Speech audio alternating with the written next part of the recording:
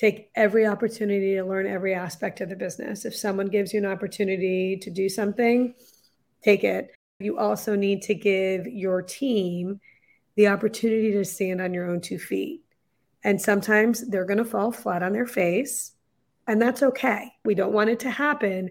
But the thing is if you don't create an environment where people can make mistakes and be safe making those mistakes, then you are not pushing the envelope and you are not going to be able to take it to the next level.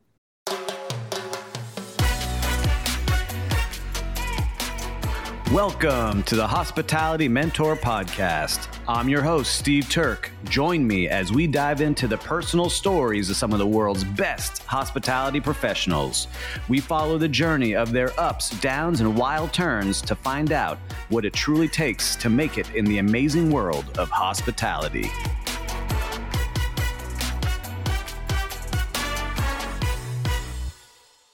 This episode is brought to you by our podcast partners at Real Time Reservation.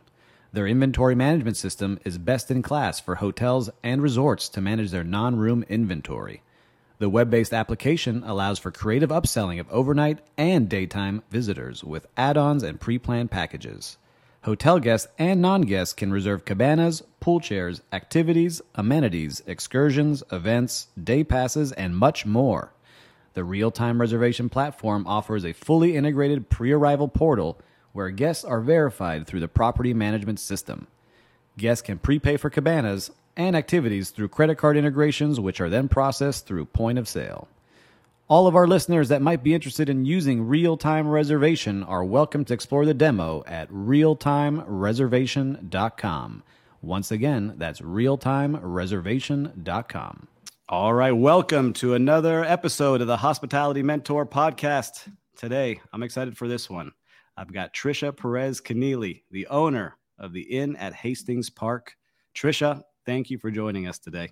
Thanks for having me, Steve. Well, Trisha, we jump in right away on this podcast. What was your first job in hospitality? Some people would probably say that my first job in hospitality was when I opened my own doors at the Inn at Hastings Park. I had my own catering business beforehand, and I had actually started when I graduated from Le Cordon Bleu with my grand diploma in 2003. We moved back to the States, and I had young children, and so I started by donating my services to charity auctions. But I actually really feel that some of my experiences in my prior life as an investment banker and a commercial banker, there are really important aspects of hospitality in both of those jobs.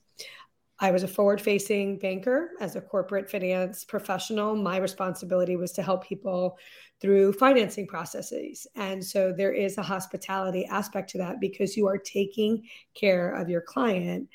Especially my clients, a lot of them were startups. So for these people, this was the most pivotal event in their entrepreneurship. They were monetizing what they had worked for years for. And so you have to be cool, calm, and collected. You have to anticipate people's needs before they even know what they are. And you have to make sure that people have a good time along the way, right? Yes. So I think that is the essence of hospitality, is anticipating what your guests want and need before they even know it. So I guess I had some training before I sort of jumped into the fire and opened my own hotel. I would say you definitely did. So I want to talk about before hospitality life. What was it like? What was your life like before you decided to transition into the world of hotels and the inns? So I guess one of the other aspects that was great for being in the hospitality business is being an investment banker is full throttle. Very long days. You can be working 6 or 7 days a week. The hours are long. So I worked in New York initially, then I worked in Boston, and then I worked in London in England. So I traveled all over Europe with my job. Wow. One of the years that I was working in Boston, I actually spent the bulk of the year commuting to California. So I was a very savvy consumer of the hospitality industry. I stayed in hotels all the time. And I really used a lot of that experience as a traveler in formulating the ideas for what I wanted our style of service to be at the inn. So, in a nutshell, it was very hard throttle, hands-on. and you have to be used to working really long hours and working hard. So those are all skills that are so easily transferable. Not only transferable, those skills are essential to be successful in the hospitality industry. So when you were in investment banking, maybe you kind of give us like the 30-second download, because we all hear this, investment bankers and traders and all these different terms. I don't really know too much different. What were you investing in? Was it startup companies? Was it big companies? Was it real estate, or all different things? As a corporate finance banker, I was helping companies line up financing. So that could be a private placement, which it means qualified investors are investing in a company. It could be an initial public offering, which is the first time a company is going to the public markets to be listed on the exchange. It could be, there might be a company that wanted to acquire one of my clients, or my client wanted to acquire somebody else. In that case, I would usually be the relationship manager and bring in a mergers and acquisition team to help with that transaction.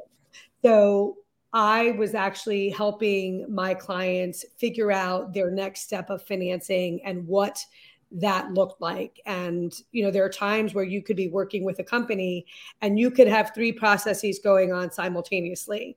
There are companies that are going public, but at the same time, they may be looking to grow and maybe acquiring another company, but they also may be looking for an additional investment from another company.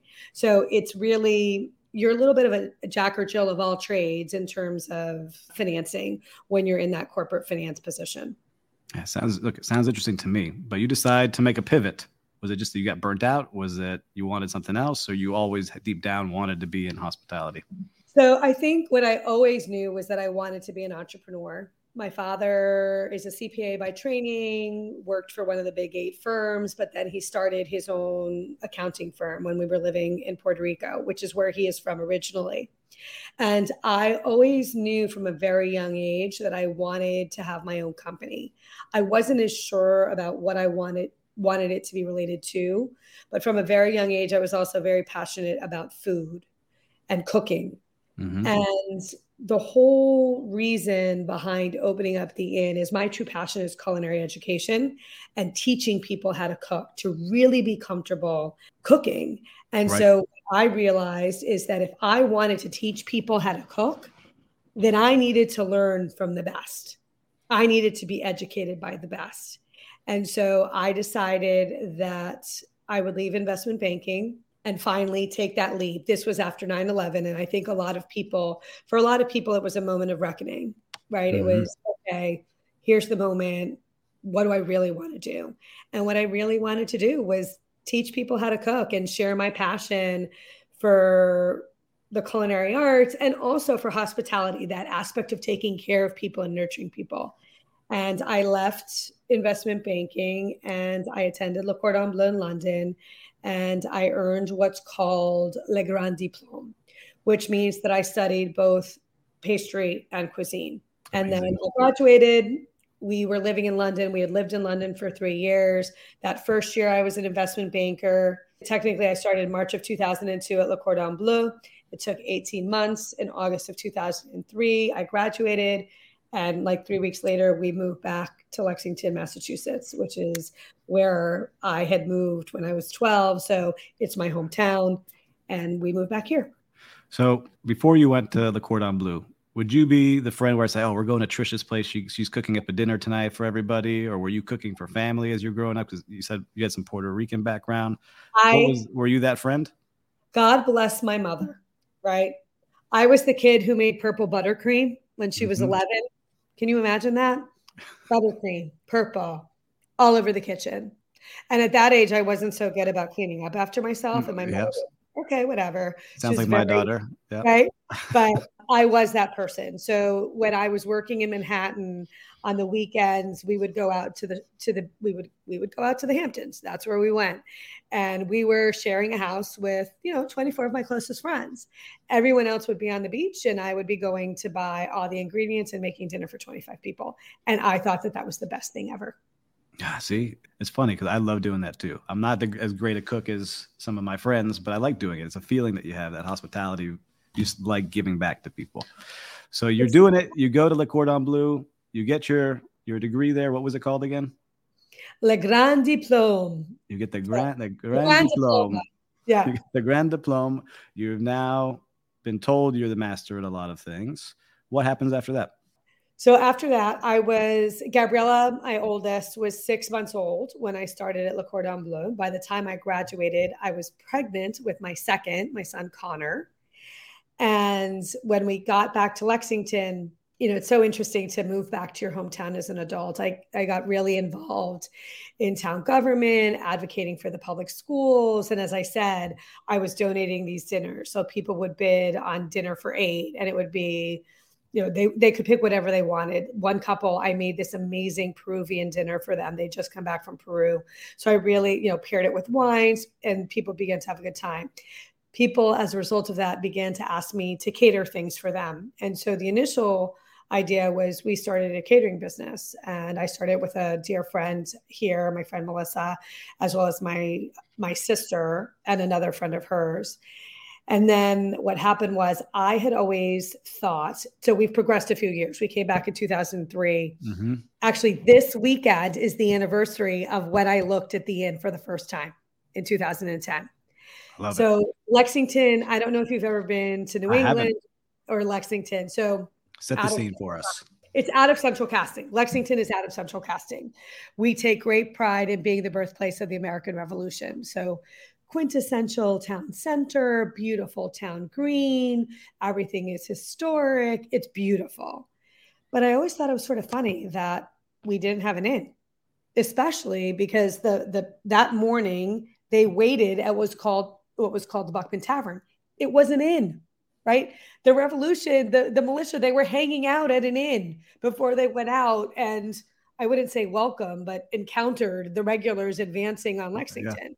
And so I was always kind of looking for a property, and this property came on the market in 2010. And we took a huge leap of faith. I submitted a proposal to buy the property and turn it into a 22 guest room inn with a restaurant. The number was 54 seats. I think that was the number. Mm-hmm. And they accepted my proposal. And then it took a year and a half to get through zoning, because as the oldest part of the country, although there's parts of Florida, St. Augustine, that might be a little older than New England, we don't really like change. Change is not always easy. But we made it through the rezoning, and then it took another year and a half to do the renovations. The original house, there's 3 buildings. They've been built in the 1800s. And in order for us to bring everything up to the standards and level that you need, not only from a code perspective, but more importantly for my needs, to the standards of a luxury hotel, it took a year and a half. That's amazing. And you unpacked a lot here. And I want to go back just a couple of steps, because I love the origin story, and so do the listeners. So you get back. Are you still doing investment banking when you're cooking at these auctions? All right. So you're done with investment banking. I finished investment banking in 2001-ish. I was on maternity leave during 9/11. Got it. So you're like, part of the origin story is that I was supposed to go back to be the chief of staff of our European operations, because we had offices in London, Munich, and Tel Aviv. But the markets imploded. Mm-hmm. So a lot of them were laying off people.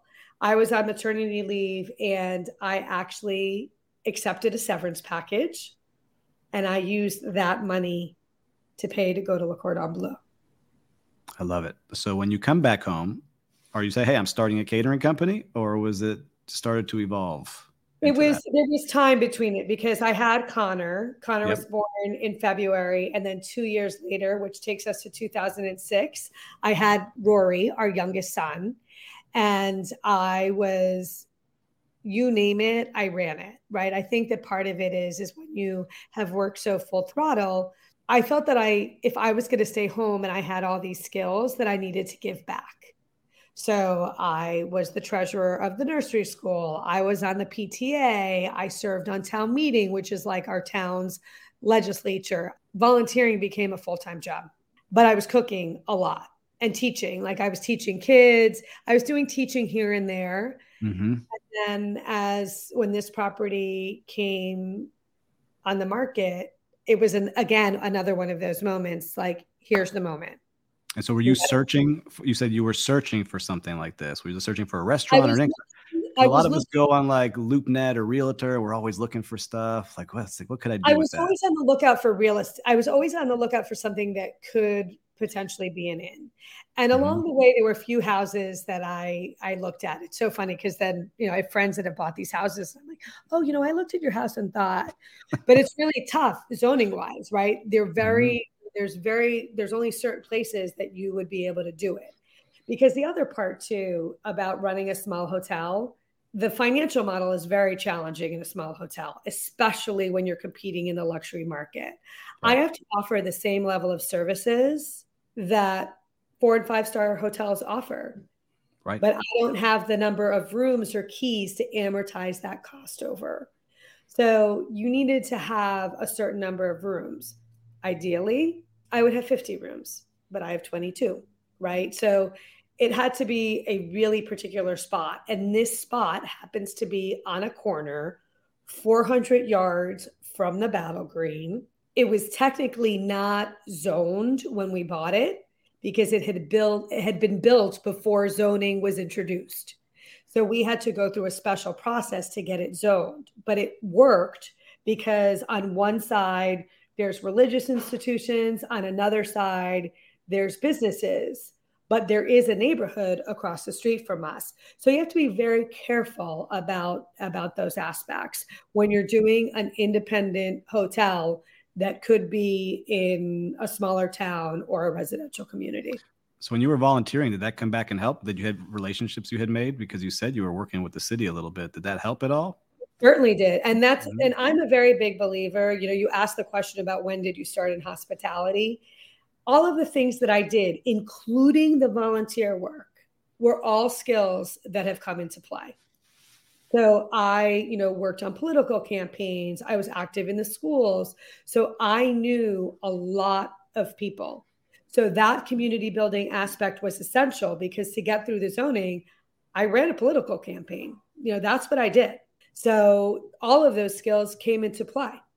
And the other thing too is that people could see that I genuinely cared for this community. I am passionate about the town that I'm from. And so I had demonstrated that through my volunteerism. So when you found the spot, I like this part of the stories as well. You find the place, you start sketching it out. Now knowing your background and what a go-getter you are, do you start doing your investment banking numbers on the piece of paper, or was it like on an Excel sheet? Like, all right, I got 22 rooms, I got this much square foot, I need this restaurant with this many seats. Did you start putting it all out, or was it no? I'm going to go forward. I feel it. Um, it was a combination. I think that, probably there was a lot of gut, and we did an initial model. The initial model kind of went out the window because the zoning process was really much more expensive than it should have been because there was somebody who was opposed to the idea. And the thing that's really difficult is that a small group of people can make something really challenging. And it really made the process much more expensive. Hmm. But it got to a point that I kind of dug my heels into the ground on principle and was like, this is the right thing for the town. This is the right project. And I am going to make this happen, which is not always the best financial lens, right? Because if I looked at the numbers at that point, I should have walked away.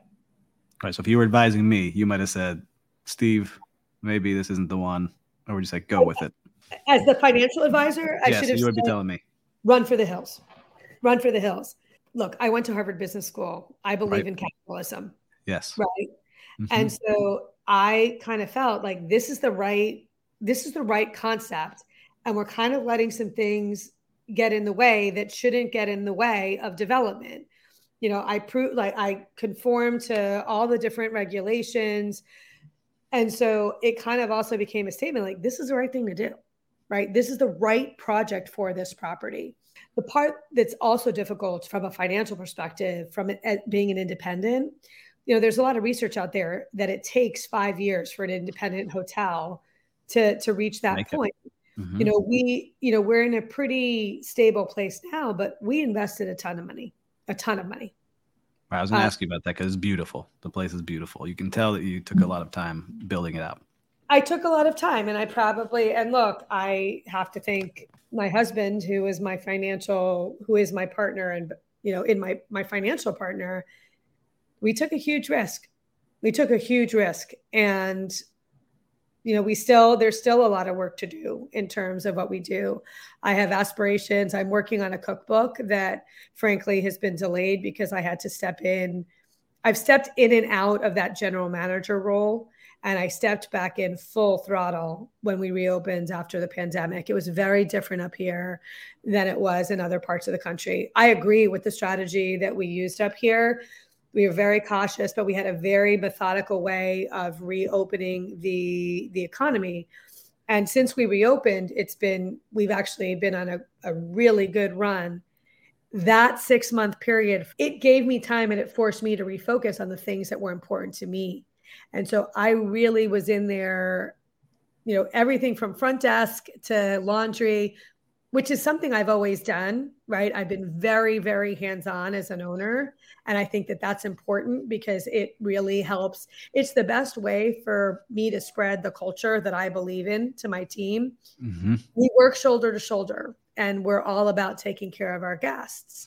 And so it's much harder as a small independent to see the financial benefit. The challenge is that if I'm really knee deep in the operational part, then it's taken away a little bit from me finishing the book that I'm writing about the experience of opening an inn. It's taken away a little bit from some of the culinary and educational things that I do. I now am much more committed and love doing it. We do cooking classes throughout the month at the inn, and I am the person who teaches it. Right? I think people are blown away. They come for these immersive culinary weekends. Yeah. Like, who's the teacher? I'm like, I'm your teacher. It's me. Me. I'm going to personally teach you. I'm going to drive you and take you on that historical farm tour. This is about me sharing what I consider to be such a piece of me, right? What I did at the inn is really my sharing my view of hospitality with our guests. I love it. And so I want to get back. I feel the passion now, and I want to learn about how you got it open now. So you get approval from the city. You run this local campaign to get your inn. You get the keys. What starts to happen once you got approved? Well, what's interesting is I had the keys, right? Because we saw the property in 2010. We closed on the acquisition of the property in 2011. So I was carrying the property while we went through the zoning. Wow. The vote happened in May of 2012. We were able to begin some of the construction, but we had to wait 90 days for the Attorney General to certify the results of our town meeting. It's like a technical, but we were able to get permits to start some of the rebuilding. Some of that rebuilding involved lifting the 2 outer buildings, lifting them right off of their foundation. And not me personally, but I paid to have one of the buildings moved 18 feet. Wow. So when I literally tell you, like, I moved buildings to make this happen. We did. So then the construction was, and I am so lucky because my project manager from the construction side was my father. There you go. So my entrepreneurial father, he sold his company a long time ago. We moved to the States. So he actually went to HBS as Harvard Business School as a 38-year-old. And then he did a lot of real estate development. And his retirement was spent being a general contractor. So he managed the project, and his spreadsheets were pretty incredible, putting that CPA training to good use. So we had to do all of the construction. All 22 rooms are decorated differently. So working hand in hand with my designer, Robin Gannon, all 22 rooms are different. A focus on American craftsmanship, especially things that are made in New England. So working with her to source soap stands that were made in Rhode Island, candelabras that were made in Connecticut, dining room chairs and dining room tables that were made in Rhode Island. All of the people that we chose to represent were people like me, that people who are following a passion and following a dream, and really highlighting that across the property. So it was crazy. And there were days when I would stand in the foyer of the buildings and be like, what was I thinking? But I have to say that moment When the when doors opened. So day one, what happens? I'm so sure you remember it like there were a yesterday. few day ones, right? So Okay. we were able to get the outer buildings done first. And so we opened some of those hotel rooms in the winter of 2014, like very early on. And then the main building opened on April 1st, right? Can you make that up? Right? April It's not. Fool's Day. We're here. I kind of felt like it's a joke. We're opening, but there. I mean, there were crazy things. Like I had everyone hired, staff all hired. We've done the training, and we have a phone line in the elevator. Right, all elevators have a phone, and there was something wrong. Like there was something wrong with the line, and I call, and the phone company says, "Oh, it's going to be 6 weeks," and I'm heart attack. You I got can't reservations. I can't get a certificate of occupancy without that phone line. By the luck of God, the woman who answered the phone in customer service grew up in Lexington. She took pity on me. She came and did what needed to be done herself. That is amazing. And so this is also something that you learn. Hospitality should be gracious. We should be kind. We should be nice. And comporting yourself and behaving like that in as many situations as possible, it does pay off in the long run, right? Because she knew the property. I explained what I was trying to do. She said, "Okay, I got this. We will figure this out." And I was so grateful. And so those are the things too, is that's also something that I think about. People come to us to have fun, but sometimes people come and stay with us for challenging reasons. They may have somebody who's going through medical treatment here in the Boston area. Someone may be sick. Someone may have passed away. And sometimes I'm more proud of my team when they realize that their empathy is so locked in that they know, and the little things that they do to go out of their way to take care of somebody. I tell this story about I have a lovely young woman. She grew up in Lexington. She came to work for me, and she helped somebody to their room and learned that they were there because someone close to her had passed away. Without anyone telling her to do this, she goes downstairs and she comes back up and she knocks on the woman's door, and the woman opens her door and she has a bowl of chocolate ice cream for the guest. And the guest said, "I'm sorry, I didn't order this." And she responded, "I know that you didn't, but I know that when I'm sad, this is what I want. So I hope this makes you feel better." Oh man, that's beautiful. Right. That's what And it's all so about. Yeah. that's what it's all about. And so what I often tell people who are starting on their journey in hospitality, the beginning comes from the heart. Like if you truly find pleasure from making other people happy, if that fills your cup, then I can teach you everything else. I can teach you, how to do revenue management. I can teach you how to make a bed. I can teach you how to run the laundry. I can teach you how to be a dishwasher. I can teach you all of that. But if you inherently have that in your heart, that's the first requisite. And I tell people, I have some of my children's friends who work for us. The kids that work for me, because my children are now 16, 18, and 21, Mm-hmm. I knew when they were 10 or 11 that they were going to be the ones that were going to work for me because they had that spark. I can tell usually within about a minute of people that we interview for the hotel whether or not it's going to be a fit. There's a woman, a professor at HBS who did research on this. She talked to, I think it was a bank, and they had a 30-minute test. It was a 30-second test. And it was if you naturally smiled within 30 seconds, that was your first interview. I use that all the time when I was interviewing too. Well, It'd be on time and smile, at least. That was like my two. Oh, so I was did. like, oh, Well, and the other one that I used in investment banking, and I still use it, mm-hmm. I used to make people wait. Like I knew that they were on time, but I would make them wait like 5 minutes because I wanted to see how they interacted with our receptionists. It's a good one too. Right? Because they're the heart. I always ask the receptionist too. I'd ask the admins how they treat you. Right. I love that you did that too. Yeah. Right. And I had analysts that worked for me that were brilliant, but they treated the people who were there to help them awfully. And I would say to some of them, you better remember that, like, I have some influence on what you're going to get paid at the end of the year. And if I don't think that you are being respectful and appreciative of the fact that these people are working to make you look good and to be supportive of you, that's not going to work. It's not going to work. I think that's a great tip. So, listener, I think you should rewind this little section here. Don't do it when you're driving. Just re-listen to this part because it's some great tips there, especially if you're going at an interviewing at all levels. But I want to get back to you and your story at the end because it's an award-winning in now. But it didn't start that way, I'm sure.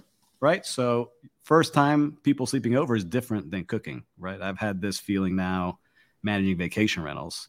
It's a very different feeling. What was it like for you? Was it anything unexpected or did it go as expected? What was that like once you started having people stay with you? We paid a lot of attention to the details before we opened. And I think a big advantage for me was that I had been such an avid consumer in this market, right? I had stayed in properties all over the world. I had stayed in relais and chateaus around the world.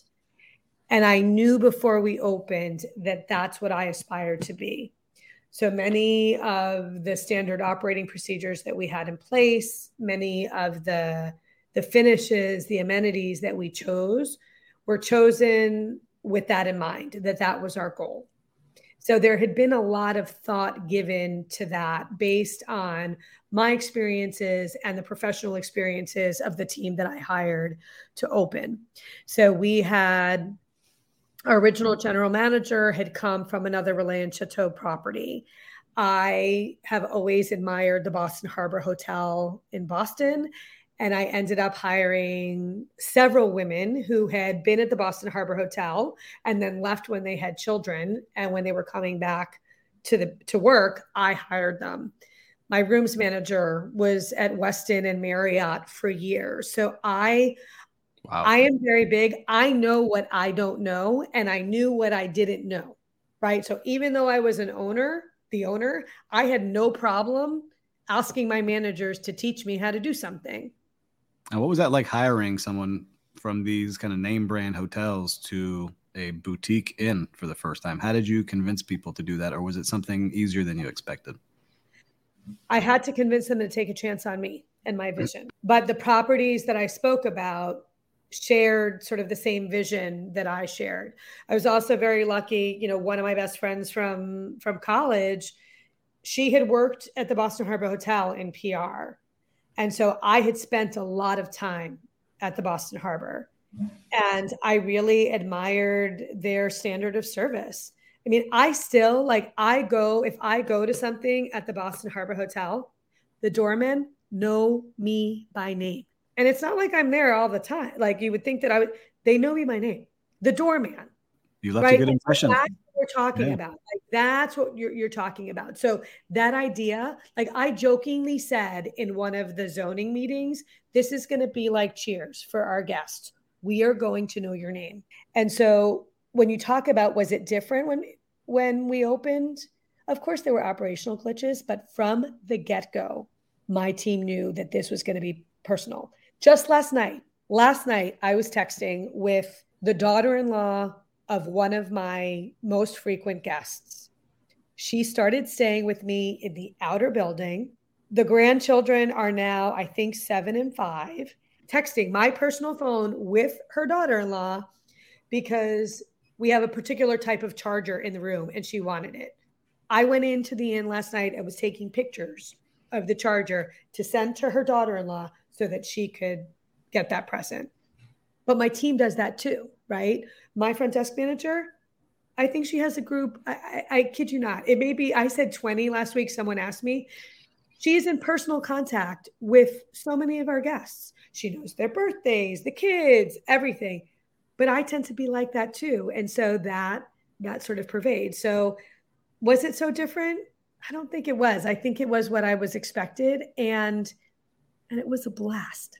And it is a blast, right? Like people think I'm crazy. Actually, during the pandemic, like when we reopened, my favorite place to hang out was in the laundry room with the sheeter. So what is a sheeter? It's this huge, like 6-foot wide machine we put all of the sheets through so that you get that nice hotel linen kind of feeling. I mean, there were days that I would go down there and I would do 50 sheets. I figured like some of us, and I have I'm only 5'2", So I don't have a big wingspan. I mean, you're laughing because this is for a podcast and I'm like showing you my wingspan. Well, We figured out, we taught ourselves how to do it on our own. And I would go down there for hours.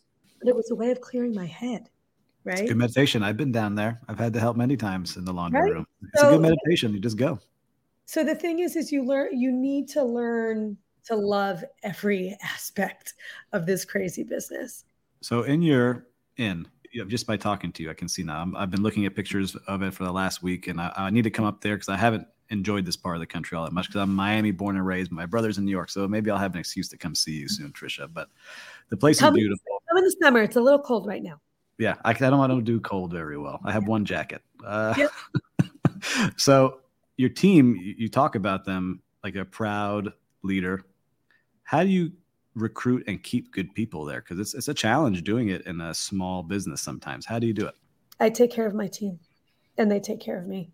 My first GM went to another really well-regarded GM. My second one, has gone on to another one. My initial salesperson is now running sales for Relais and Chateau in North America, like is one of the salespeople for North America for Relais and Chateau. She's not running it, but she's one of the, yes. She's representing Relais and Chateau, like all of us, which is amazing. And so I think that I always feel that my responsibility is to train you to take my job. If you work for somebody that doesn't want you to take their job, go find another boss. That's good advice too. That's another one. That's another quote from Trisha here. Right. Like you want to work for people who want you to succeed and be better and do better. And here's another example, right? My salesperson, there's been a baby boom at the inn. My GM, I still call her new. She's been with me for, a year and 4 months. She had a baby. He's now 9 months old. My salesperson just had a baby. She was not in sales before I hired her. She'd been, accomplished. She was, she worked for the Ritz in Puerto Rico, worked for the Ritz here in Boston. Then she went and worked for one of the huge, big food service companies for a very prestigious private school here. I mean, was running their catering operation for this private school, rivals most hotels. And I met her, and she's Puerto Rican, so this natural affinity. Yep. I said to her, "You're going to be my new salesperson." And she's like, "Estás loca? Like, are you crazy?" Yeah. And I'm like, "You're going to be my new salesperson and you're going to be really good at it." And she said, "But I've never done sales." I'm like, "Just me. You're going to be my new salesperson." And she has killed it. She killed it. And so I think that the other thing too is that sometimes we don't necessarily have the functional knowledge, like, okay, so she needed to learn how to use a few systems and whatnot, but she understood the vision, right? And she understood how to talk to people and help them envision their events, right? Because in sales, one of the things that's really challenging when you do sales, and this was also one of the challenges of the zoning, I was doing a sales pitch. I was selling the town and the idea that they needed this in. When I first walked into the property, I could see it like that. I'm like, okay, this is going to be this. This is how it's going to be set up. This is what it's going to be. But a lot of people don't have that vision, right? Mm-hmm. And what makes Siobhan a successful salesperson is that she sees the vision. She can see the wedding. She can see the christening. She can see the very important business meeting that we're having for 50 people. And so you have to, again, it's that anticipating and being able to verbalize and have people trust you. I've got this. I know what you need. I know what you want. I'm going to take care of every detail so you can focus on what's important. That's what you need, especially when you're planning an event at a hotel. You have so much going on. You need that partner. So I love hearing that you've had that. You have a lot of great partners on your team. Another piece of advice I would give people who are young, who are interested in hospitality, is that there are many different levels of hospitality. If you aspire to be in the luxury end, you need to experience it. And that's really hard because it's expensive, right? So save your money and try to, read the magazines, right? And identify properties that you keep seeing mentioned for their caliber of service, for the attributes that you want to learn how to deliver. So people find it funny. I am a huge Disney fan. I'm going next week. Mm-hmm. It's like a kid in a candy store for me because what I'm watching the operations people, right? I'm watching how they're getting people through the queues to get them on the transportation, through the ticketing. I'm watching what new developments have they decided to use for, is it the Fast Pass? Is it Genie? Is it Lightning Lane? How are we moving people? One of the most ingenious things that Disney did to fill up their restaurants, they introduced a dining plan, right? That forces people to make dinner reservations. So I'm able to control the queue. One of the things that they've changed since the pandemic, park reservations, which at first you would think, well, why would Disney want that? Know how many people are coming. Fantastic. I know how many people are coming to the park today. I know how many people I have to have here to make sure that you have a magical day. Let me ask you, have you been on a Disney cruise yet? I just got back from one. I think I'm going to have to do it. I have to admit that I am a little bit more of a free-form person, and I'm a little... Me too. Didn't know what to expect. It's going to be the Disney cruise. I would tell you. Cruise or one of like the Silver Sea, like the very, small... I would tell you, this Disney cruise, I'm consulting now. My audience know they do a lot of consulting. I probably copy and pasted 10 things from that 1 5-day trip that they were doing just in coffee shops. It was unbelievable what they were doing. I was just like, all these things. I wasn't on the cruise, but this is a story that dear friends shared with us. So we're Disney Vacation Club members, and this family is also, and they've gone on the cruises. And, they feed you so much on the cruises. Yeah. And their son, they asked him what he wanted for dessert. He must have been like 7 or 8. He said, I'm so full. I want nothing. The waiter comes back with a plate, piped in chocolate, nothing. It's great. Right. But that's like a Disney, that is a Disney moment. And so what I share with my team is that they want to say yes at Disney. So what I tell my team is you figure out how to say yes. Yeah. It may not be exactly what they wanted, but figure out how to say yes. It was shocking to me. I know we're going off tangent here, but just because we're into it here. On this Disney cruise, we went out to dinner. Before we went out to dinner, the house man was just like, hey, what's your favorite character to my 6-year-old daughter and 4-year-old son? They rattled it off. We went to dinner. At dinner, they both got extremely tired. They passed out. They made them beds out of chairs and then brought over a table skirt and just kind of covered them so that the parents could enjoy our dinner while they slept at the table. We got up, went back to the room. Their sheets were changed to their favorite characters. Crazy. But that's it. And not even Four Seasons or St. Regis or any of those places doing that. My Disney moment like that, we were traveling. This is another point that applies to both men and women about being parents who work in the hospitality industry. We had one nanny for 3 years in England. She still comes and spends Christmas with us every year. My nanny here just came and spent Thanksgiving. For 13 years, she was with me. Behind every successful man and woman, there's often, it could be a grandparent. There's usually another adult behind you who's helping to make it happen. And I am unapologetic about saying that. And I am so incredibly grateful to the love and care that these women gave to my children. And so Lydia would sometimes travel with me to Disney.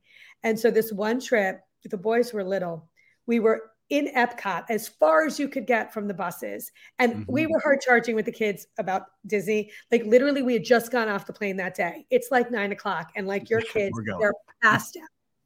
The server went, he said, and he was, in Epcot, they're often from the other countries, but they have that Disney magic. He said, comes back with a wheelchair. He puts Lydia in the wheelchair. I put one child, right? She had the two boys in her lap, and I pushed her, and that's how we left the park. But the fact that he's like, here's an obstacle. We're going to help you. We're going to fix it. And we still laugh about that because those boys that Lydia pushed in that chair now tower over her. Right. Yep. That's the story that we still remember it.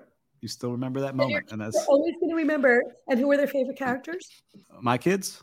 Yeah. You're going to laugh at us. So they like Beauty and the Beast, of course. We were, Be Our Guest was my daughter, so Belle. And then my son was all the Marvel superheroes. And so he had the sheets, all the Marvel superheroes out. So my daughter is a Belle. I'm Elastigirl. Yeah, I can see it. Yeah. Like she is my like love her, like make it happen. It Mm-hmm. can be totally crazy, but we're gonna make it happen. And the other one that I really like is the female chef from Ratatouille. Oh, I love that one. I love Ratatouille. I can watch that all the time. See, we're getting on our Disney tangent here, listeners. So I'm sure you give us in the comments who your favorite characters But are I as well. think that the whole thing about Disney, and there's other hotel chains that do this too.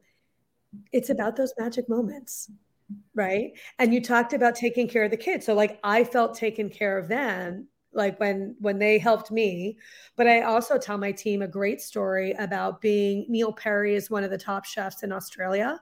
Mm-hmm. And this was before we had children. We were eating dinner. We were trying to make a show at the Sydney Opera House. So it was very early. And there was a couple young parents with their daughters who might have been 6 and 4. This is one of the nicest restaurants in Australia. Their service team made those kids feel like they were royalty, and they behaved as such.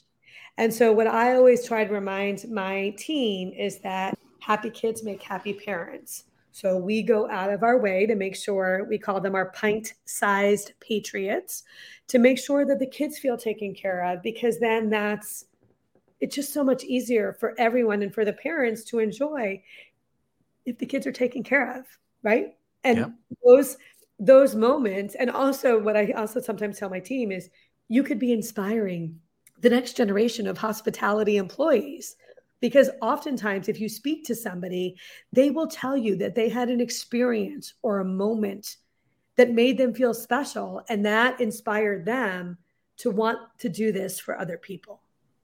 It's true. And that's what happened to me. That's my story. So we can vouch for that. That's what happened to me when I was 10 years old. And so I still remember it clearly. But I want to just ask about, because we've touched on a lot of things now. And there's something that just popped up, it's in my feed. It's all over my social media feed now, is AI and technology and all this that's coming out everywhere. And I've been playing with it. And so I just want to get your opinion, because like you said, you're at an inn, your team is most important, but you also want to make sure you give your guests everything that they want. And now everything seems to speed up. Right. I want everything now. How are you looking at technology in your inn? Is it something that you don't want, that you're embracing? How do you see that in your world? Oh, Steve, it's so interesting that you bring up AI, because we were at dinner with friends last night and we were just talking about this company that's backed by Elon Musk, that like you basically could tell it. It's called ChatGPT AI. Right? There's obviously some very interesting and relevant applications for this, but I find it scary because it eliminates the human touch. And sometimes it makes us think that we don't need to think. And the problem is that that's not necessarily a world that I want to live in, right? When we don't think about the graciousness and how intuitive and innate it should be to treat one another with kindness and respect. And so I do think that it has applications, right? I'm sure that I could, say, tell me what my ADR should be. Actually, I'm going to go try that. Actually, I'm going to do some revenue management and see what information it gives me back. But it's not going to replace the human touch. And that's what I really worry about, that we're going to live in a world where people think that they can just dictate a question to a machine and the machine's going to tell them what they should do or what they should think. So I do think it has applications from an operational side. There's probably questions that we can be asking. We can, it can analyze data for us in a much quicker way so we can improve the quality of services that we're delivering. But it's not going to take it. It can't replicate or substitute for that human touch, which is the essence of what we do. Yeah, I want you to play with it, because I agree with you. I don't know how to feel about it yet, but I just asked it a couple of random things. I said, let me get it kind of detailed on. I was like, write me the standard operating procedures for a 5-star in-room dining department. And it wrote out stuff that I was like, that is 100%. I'm getting chills talking about it. I said, that's 100% accurate. And I don't know how it does it. And it comes out as conversational. And I said, all right, well, that's kind of weird. And then I started writing, like, give me your top 5 recommendations for family-friendly attractions in the Miami area. And it wrote it out just as if you read it from a blog. In seconds. I watched it in seconds. And so to me, it's just like, all right, That was crazy to see because I spent a lot of time on LinkedIn putting out ideas and thoughts. And now you're going to start thinking like, well, who's that? Are these real ideas? Are they not? Whose are they? It's going to be interesting to start seeing what happens, especially for my kids. And you have kids now that are high school, college. Like someone said, type an essay in the tone of Shakespeare about XYZ topic. And I watched it. We did the same thing last night at the dinner table. What's interesting is that one of our hosts last night, she's a professor. Mm-hmm. And she said, this is actually going to force a lot of teachers to change how they teach. Back to that in-class essay. Yeah, in pencil or pen, right? But this is what's so scary, right? I actually have to spend some time sort of understanding, right? Because some of the AI is populated by what happened in the past, right? That data is all what happened in the past. What happens when we have to pivot or modify or make a change because there's something different in the system, right? I'm curious. Once you play with it, you got to let me know. All right. Well, maybe we should, let's email some things that we want to. I'm curious to see if like some of the questions that we ask, maybe we should come up with a list of 10 questions and see like if we like with what frequency like we put them in, if the answers change. Yep. All right. So hoteliers, hospitality professionals, anyone listening, send us some questions. We'll test them out. We'll see what comes back and if Trisha and I would stamp yes or no on these as approved. But, Trisha, we spent a lot of time and I love that we sidetracked on some fun things. But you've been on a lot of places around the globe. You've done all different kind of careers. But if young Trisha was coming to work on your team, all right, so young Trisha starting on your team at the end, what advice would you give her as she's starting out her career? Don't be afraid to get your hands dirty. Take every opportunity to learn every aspect of the business. If someone gives you an opportunity to do something, take it. Show up early, stay late. And as a manager, you do need to work shoulder to shoulder with people, but you also need to give your team the opportunity to stand on your own 2 feet. And sometimes they're going to fall flat on their face, and that's okay. Service recovery does work. We don't want it to happen. But the thing is if you don't create an environment where people can make mistakes and be safe making those mistakes, then you are not pushing the envelope and you are not going to be able to take it to the next level. You need to learn how to take risk. It is okay to take risk, and it is okay to make a mistake or to fail, because if you don't, you are not going to get to that next level. Gosh, I think that's just great advice. You gave a lot of great advice today. Well, Trisha, I appreciate you taking the time today. If somebody wants to connect with you, what's the best way they can do that? They can reach me at my email at the end, tpkennealy@inathastingspark.com. And you can follow me on Instagram at Trisha Perez Kennealy. I'm also on TikTok doing a bunch of cooking videos. Just reach out. And if you come to stay at the inn, please let us know that you listen to the podcast. We always love knowing that people came because of things like this. And Steve, thank you so much. The podcast is great. Thank you so much for the opportunity to talk to your listeners. Well, Trisha, you made a big fan out of me. I will be coming at some point up there. I need to come see you. I'll bring the kids along too. I appreciate you taking the time today. We'd love to meet them. This podcast is brought to you by Biscayne Coffee. Biscayne Coffee was founded with a giving spirit and a big idea to enjoy delicious coffee roasted in Miami while helping save Biscayne Bay and the animals that live there. As a former food and beverage director, I can assure you these are some of the best quality beans on the planet. 10% of every coffee sold is donated to nonprofits to help preserve Biscayne Bay for all to enjoy. Visit BiscayneCoffee.com today and use promo code MENTOR at checkout to save 10% on your first order. Drink good coffee and create a good outcome.